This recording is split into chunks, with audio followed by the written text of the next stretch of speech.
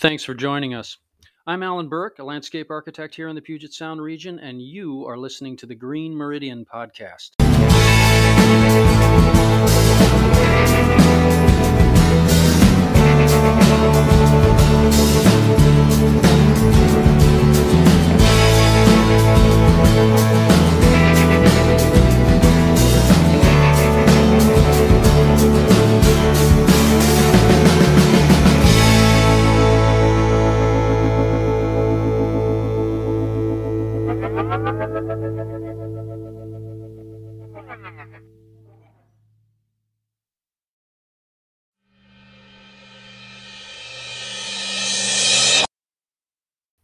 As a landscape architect, I've been managing design build businesses now for a number of decades.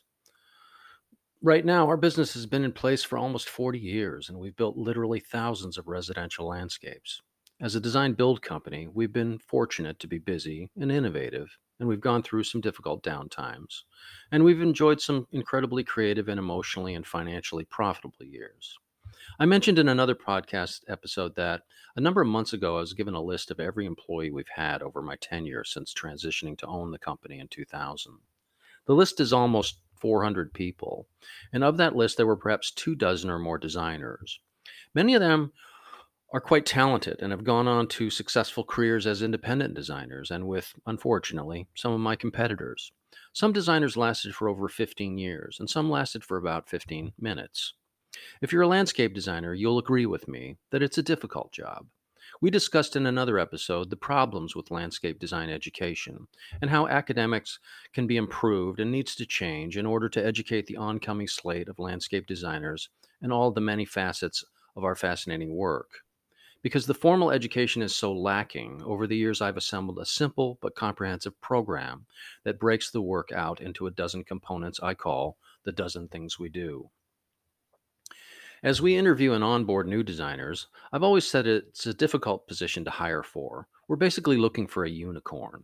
Not only do you need someone who's able to draw in CAD and is well versed in plant materials, but the candidate also needs to be articulate in construction materials and production technology.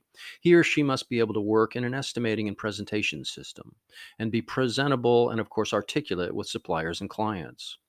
I tell my design staff that they need to be someone that a client will be comfortable giving a $50,000 check to, because that is the kind of person that we are seeking. In our particular firm, the designer will sell and, in part at least, manage the work. I think that designers can appreciate this kind of arrangement as it keeps their head in the field and the plant material, usually the source of their passion initially in pursuing their career, while also taking on the more pragmatic considerations of project assembly and estimating and, of course, billing. These are things that are not discussed in an academic institution typically in the landscape design programs, and we're seeing difficulties, I think, because of that. This is not necessarily the kind of talent that you just find in any individual. With this in mind, as I've said, I've developed a fairly cohesive training system that I call the dozen things we do. We'll be discussing this simplified list today in the podcast, and in so doing, we'll talk about how we can consolidate our thinking and improve our output by compressing and compartmentalizing our work in an easy to understand way. The Dozen Things topic is split into 2 action-packed episodes. Part 1, this one, is number 1, consulting and design, number 2, demo and hauling with transplanting, 3, grading, 4, soils and mulches, 5, drainage, and 6, boulders and stone. Part 2 is number 7, paving and steps, 8, carpentry, 9, planting, 10, irrigation and lighting, 11, water features, and 12, landscape care. The final bonus round is number 13, garden art. If you're in the design build realm of your green industry career, or you hope to be, you'll find that you are really doing the same kinds of things each day in your career. There is, of course, a good bit of deviation here, and therein lies some of the innovation and excitement. But really, the broad spectrum of what you do is a variation in one way or another on the same kind of theme. We're going to talk about those things today. I also want to note that I'm going to simplify these things to a great degree. When I'm hiring a new designer that's just starting out, there's so much to learn that it's easy to become overwhelmed with the amount of information that you need to know. With this in mind, if you are a new designer, listen carefully to this. Focusing on the dozen things, try to learn about 6 items in each category and focus more fully on production rates as well, so as to better be able to determine installation costs. In this regard, you can get started easily without feeling overwhelmed, and you'll be able to articulate ideas with some basic structure to them. If you don't know anything about paving, for example, concentrate on learning rates of installation, approximated square footage installed costs, and about 6 different types of locally available tumbled precast concrete pavers. This will go a long way toward your being able to specify and discuss materials with clients. This is especially true when we get to plant material, where even a well versed veteran will only be able to barely touch on the amount of knowledge that is out there describing the myriad of plant materials that are available to us. Keep in mind that we're regionally based here in the Pacific Northwest. And if you're listening to us from Puerto Rico or from Croatia, which I understand some of you might be, your work will differ a great deal. I will also be noting some pro tips throughout. These are little ideas that I think can simplify and make the work easier for you. You may not agree with some of the statements I'll make, but I hope that you will take a moment to absorb some of this stuff and use it to make your professional life easier. So let's get started.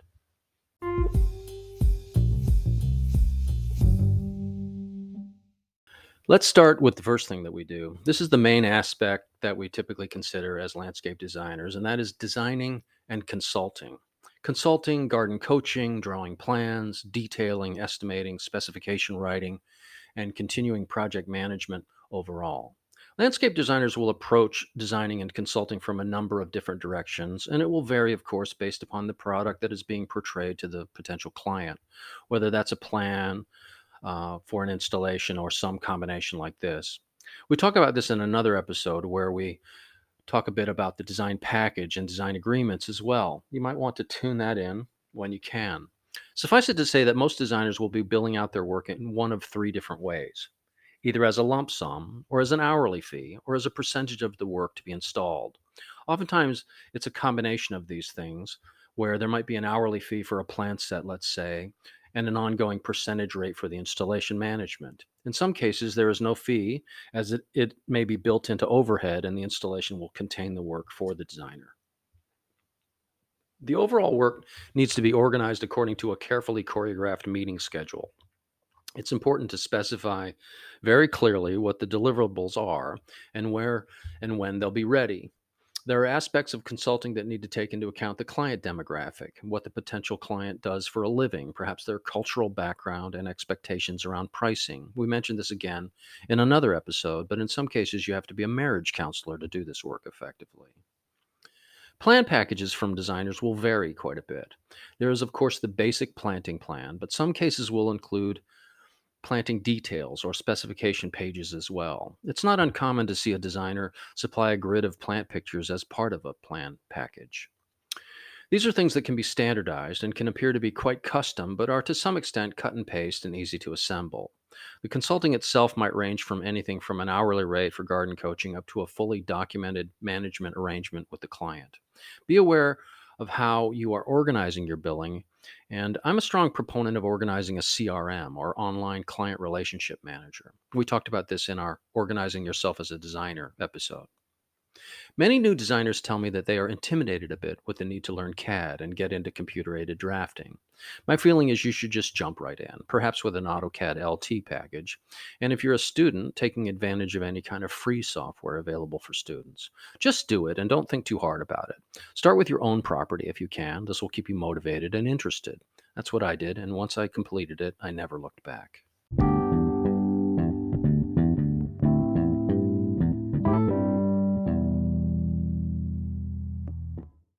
The second item on the dozen things list is demolition and hauling. And just so I can shoehorn it in here and stay short of 13 overall, transplanting. Everything from overall property cleanups to brush cutting and hardscape removal and trash and debris hauling. When we're looking at demolition and hauling and cleanup, oftentimes we're faced with an area of cleanup that needs to be brush cut or that needs to be mowed, or perhaps a hardscape area that needs to be jackhammered and removed. Oftentimes, this kind of work can be organized as time and materials, although there should be a general understanding of what goes into an overall dump load and how much a particular truck can carry. With regard to concrete or asphalt removal, there might be a square footage charge attached to it. A pro tip here is to be able to make a determination of area using Google Earth for estimating and then plugging in a number that is related to the area in question.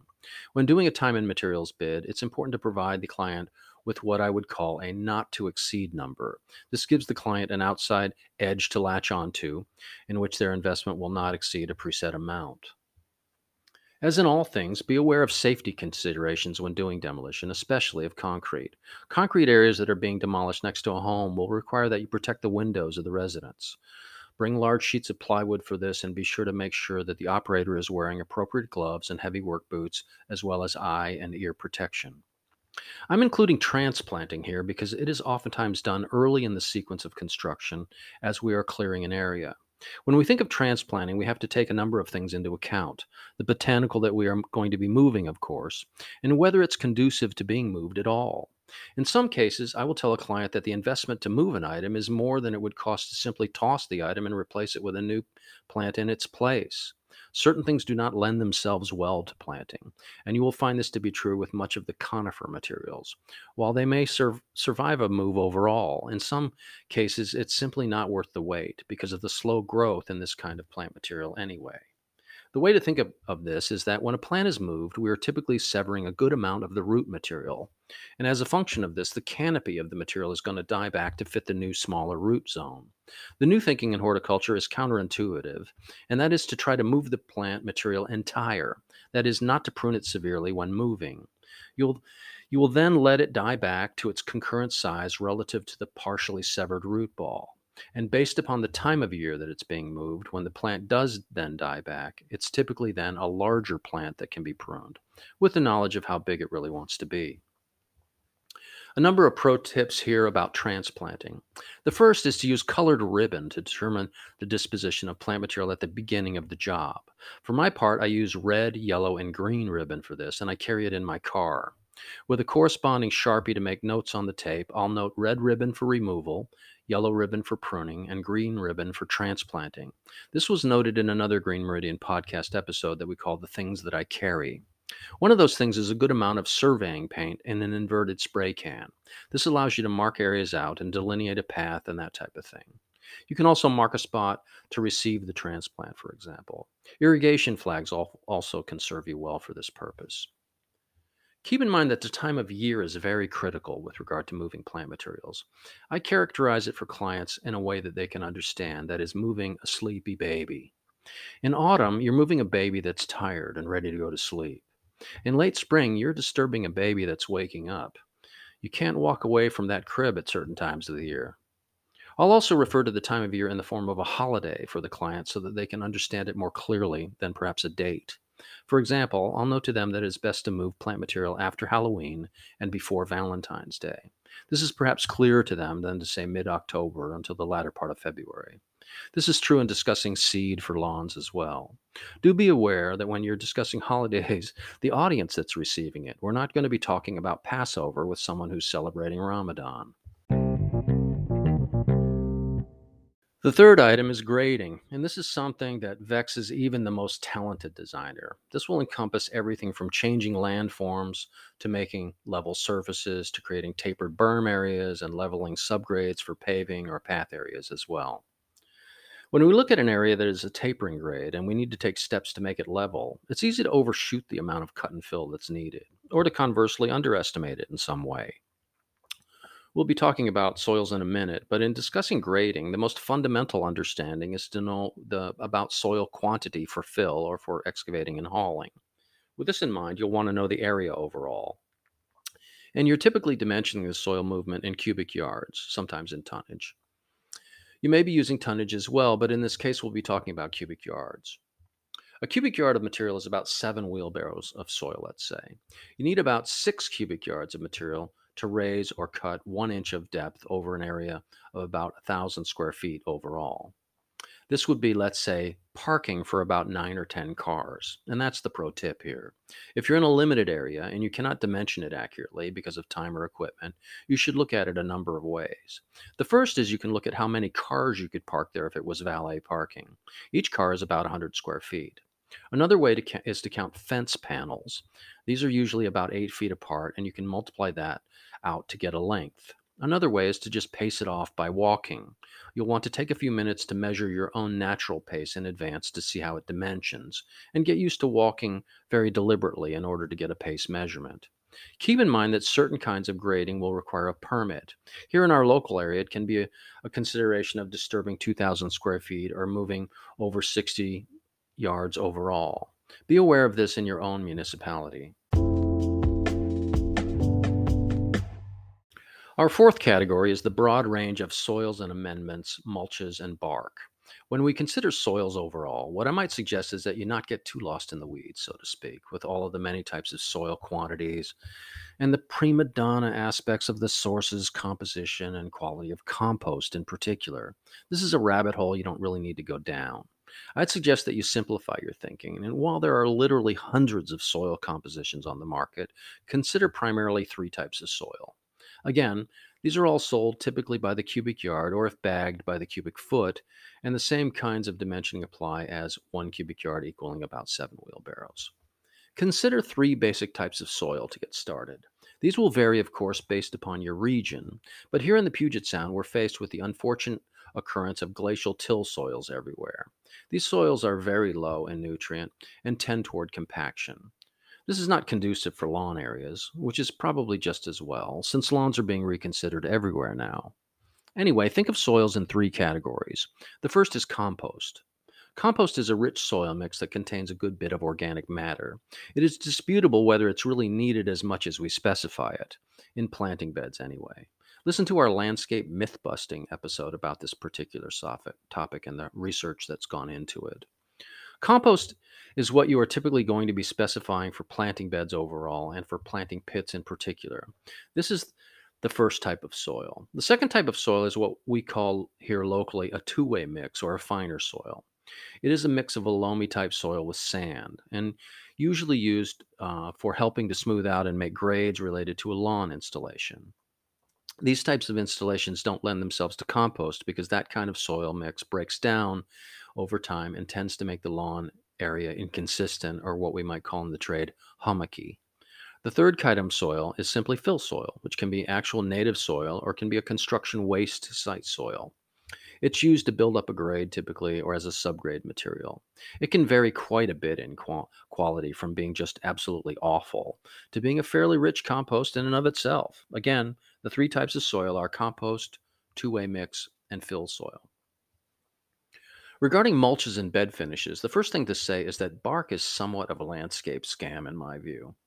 It's used all the time, and I specify it myself on a regular basis, but it doesn't really do that much to diminish weeds. I know that the anecdotal viewpoint is that it does, and in breaking down, mulches and bark do rob the soil of some nitrogen. But studies have shown that its main weed inhibiting ability is in diminishing seed growth from above. This is, of course, useful, but it's not really the strongest selling point for it. The other thing to note is that a good rule of thumb, and a pro tip here, is to know that the coarser the bark, the longer it lasts, but the worse it looks. That is to say that the finer the bark or mulch that is put down, I think, the better that the bed will look cosmetically overall. But then again, the quicker it will break down and become soil and need to be replenished again. There's a certain symmetry and justice to that, don't you think? That's something to educate the consumer about. When we think about mulches, we want to consider basically three types as well. The first is what we call locally a fertile mulch or a fine mulch. In your region, this might be called something else. It's generally a ground up fine bark, plainly described. The second type of material is what we might call a medium fine bark, or what most installations use as a standard type of bed finish. This is very commonly sold by the cubic yard or in bags. And the third kind is what we might call arbor chips or hog fuel. These are ground up shavings from trees and perhaps the most effective type of overall mulching material to inhibit weeds, but are probably the least attractive kind. Our fifth topic among the dozen things is the problematic topic of drainage. This might encompass a catch basin and a simple pipe drain to a chevron type large area drain system to culverts and rainwater harvesting, swales, and stream treatments to channel water. Drainage is an item that is often overlooked or is frequently installed badly. As a landscape designer, you're called upon to talk about this frequently, and no more so than here in the Pacific Northwest, where it is a serious problem for folks, especially in autumn. When we consider drainage, we're usually talking about one of two different types of installations, either flexible drain line or what we might call tightline pipe. This might be corrugated or solid PVC, and overall it can be sold in a wide range of sizes. The most common dimensioning for residential properties is 4 to 6 inch pipe, and the most common installation material here is the corrugated type. You've seen this kind of material coiled up and sold in 50 and 100-foot rolls. When it's installed, there are a couple of things to note that are critically important. The first is that with perforated pipe, oftentimes the drainage holes are located only on one side of the length of pipe. It would be intuitive to think that the holes are installed facing the top, somewhat like a drain function. But in fact, the holes are laid downward. When you think about it, this makes the most sense. The bottom facing holes actually wick up the water that collects at the bottom of a trench and help to direct the water to its outflow. The most expensive aspect of drainage is frequently the trenching overall. And you have to think in terms of this kind of work and the kind of production that goes into it, as well as the corrective activity that needs to take place when the trench is covered and filled and cosmetically improved. When we dig a trench for drainage, we're typically filling the lower portion with drain rock, or what we might consider golf ball sized rock material and smaller, so as to give it a bed within which to convey the water. You'll also need an outflow location where the water can freely be dissipated into a bog or sewer system or sump or something of that nature. The pro tip here is an unusual one, and one that you won't hear very often, and that is to install a catch basin at the uphill location rather than thinking of it solely for a collecting point at the bottom of the grade. In the Puget Sound, it's critical to have an uphill clean out on a drainage system so that it can be rinsed out in the summer in order to keep the pipe clean. Again, this is a small catch basin put at the top of the drain that allows the homeowner to rinse the drain out briefly in the summer. The reason is that the fine nature of our soils tend to fill these drains up. You'll find that if you're doing design build work in particular, you're called upon to make a determination about an older drain that's failed often. It's my opinion that these are typically failing in large part because they don't have the ability to be flushed out. Another consideration that is counterintuitive is not to purchase the pipe in a socked form that is wrapped with fabric. It seems that the thinking would follow that this would keep the pipe clean, and that is, in fact, what it does. But in doing so, it blocks the water from entering the pipe, and as such, the pipe can become ineffective because it is wrapped like a burrito in wet earth and might be blocked from sediments that fill up the pipe. So don't specify socked pipe. Just specify an uphill clean out and instruct in your specifications that it be kept clean.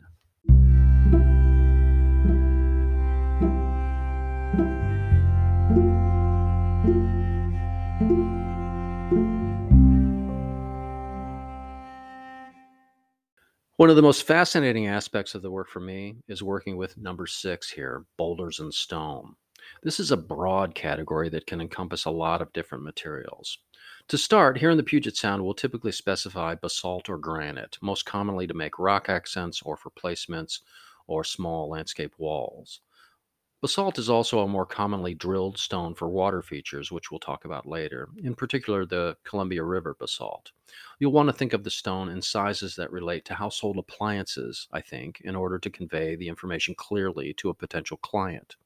I'll tell clients that a one-man stone is roughly the size of a bowling ball to a basketball. A two-man stone might be a small microwave oven to the size of a small ottoman. A three-man stone might be a dishwasher or larger. A four-man stone might be a washing machine or larger. Similarly, we're also specifying various forms of drain rock and river cobble and gravel. It's important to make the clear distinction between crushed rock, which is the subgrade over which we put flagstone and paving, and gravel, which is something that is typically used for drainage and you cannot compact it easily. In order of size from small to large, pea gravel is roughly the size of your thumbnail. Drain rock is roughly the size of a golf ball up to a baseball in size. River cobble is about the size of a baseball to a softball in size. And oversized river cobble might be anything from a large softball up to a bowling ball in size, as a rounded river wash stone that has a tumbled appearance. You'll typically specify this material by the ton, and it's important when talking about stone, about boulders in particular, to know roughly how many you're getting per ton. And this is not an exact size measurement per se, but you might consider that you'll get approximately 20 boulders of one-man stone to a ton. You'll get about 10 boulders at the two-man size. It's important not to confuse the distinction with what we call one-man, etc., when the rock supplier calls it something different. The rock supplier is oftentimes going by a designation that it's based upon what one person can lever with a long pry bar. What a landscape trade contractor will typically consider is the stone size relative to what one person can lift. This is, I think, a clearer way to discuss it, although if you order it directly from a rock yard this way, you might end up with quite a bit larger stone than you'd anticipated, so do be careful about that. When we place boulders as accent stone, we might be placing something as an upright type of what we might call a spirit stone. This is usually done in an arrangement in which a basalt column or a huckleberry stone is used as an accent for artistic positioning. It's kind of an intuitive thing to do and to select and orient to the proper face, much like placing a large tree to its forward position for viewing. There is no specific rule about this except the intuitive understanding of what face of the rock looks the best.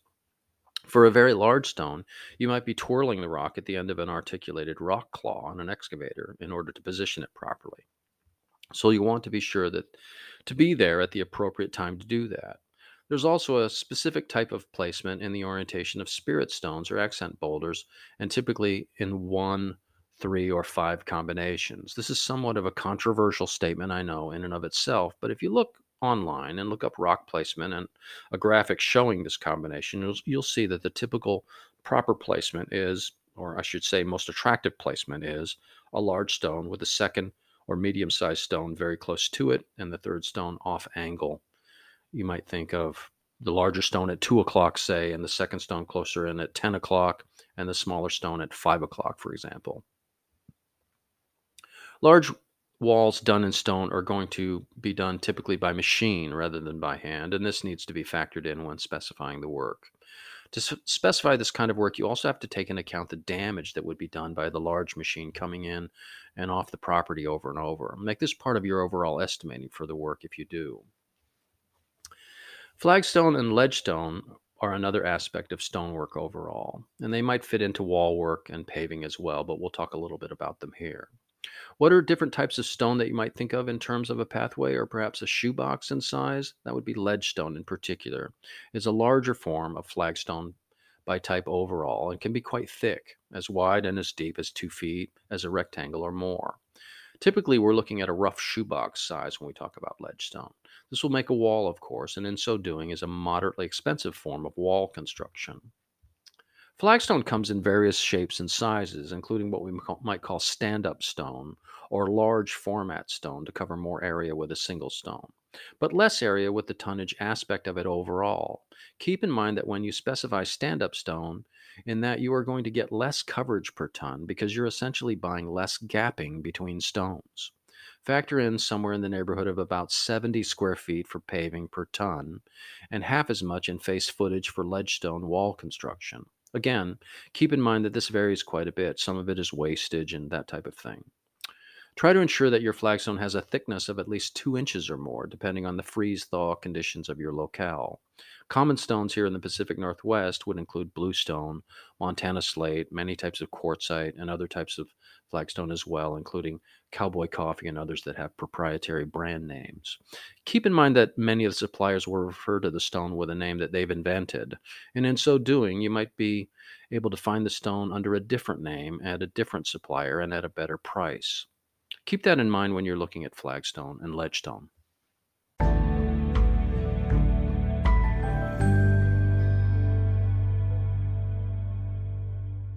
So that brings us to a close of what I'm calling part one of the dozen things we do. There's so much to know in pursuing a career as a landscape designer. As I've said before, it's an almost impossible task.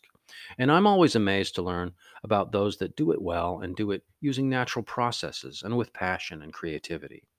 And I know it's heresy to say, but that can make good money doing it as well. I don't think that you will find a more difficult combination of mixed elements to master in the pursuit of your dream, from the weather to the materials to the delivery and installation of living things in all of their myriad sizes and shapes and combinations over the seasons.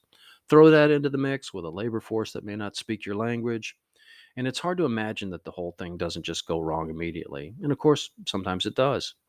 Coming up, please tune into part 2 of the Dozen Things We Do, where we will discuss items 7 to 12, jamming an overview of planting into the blender as well, and we'll look forward to seeing you there. Thanks again for listening.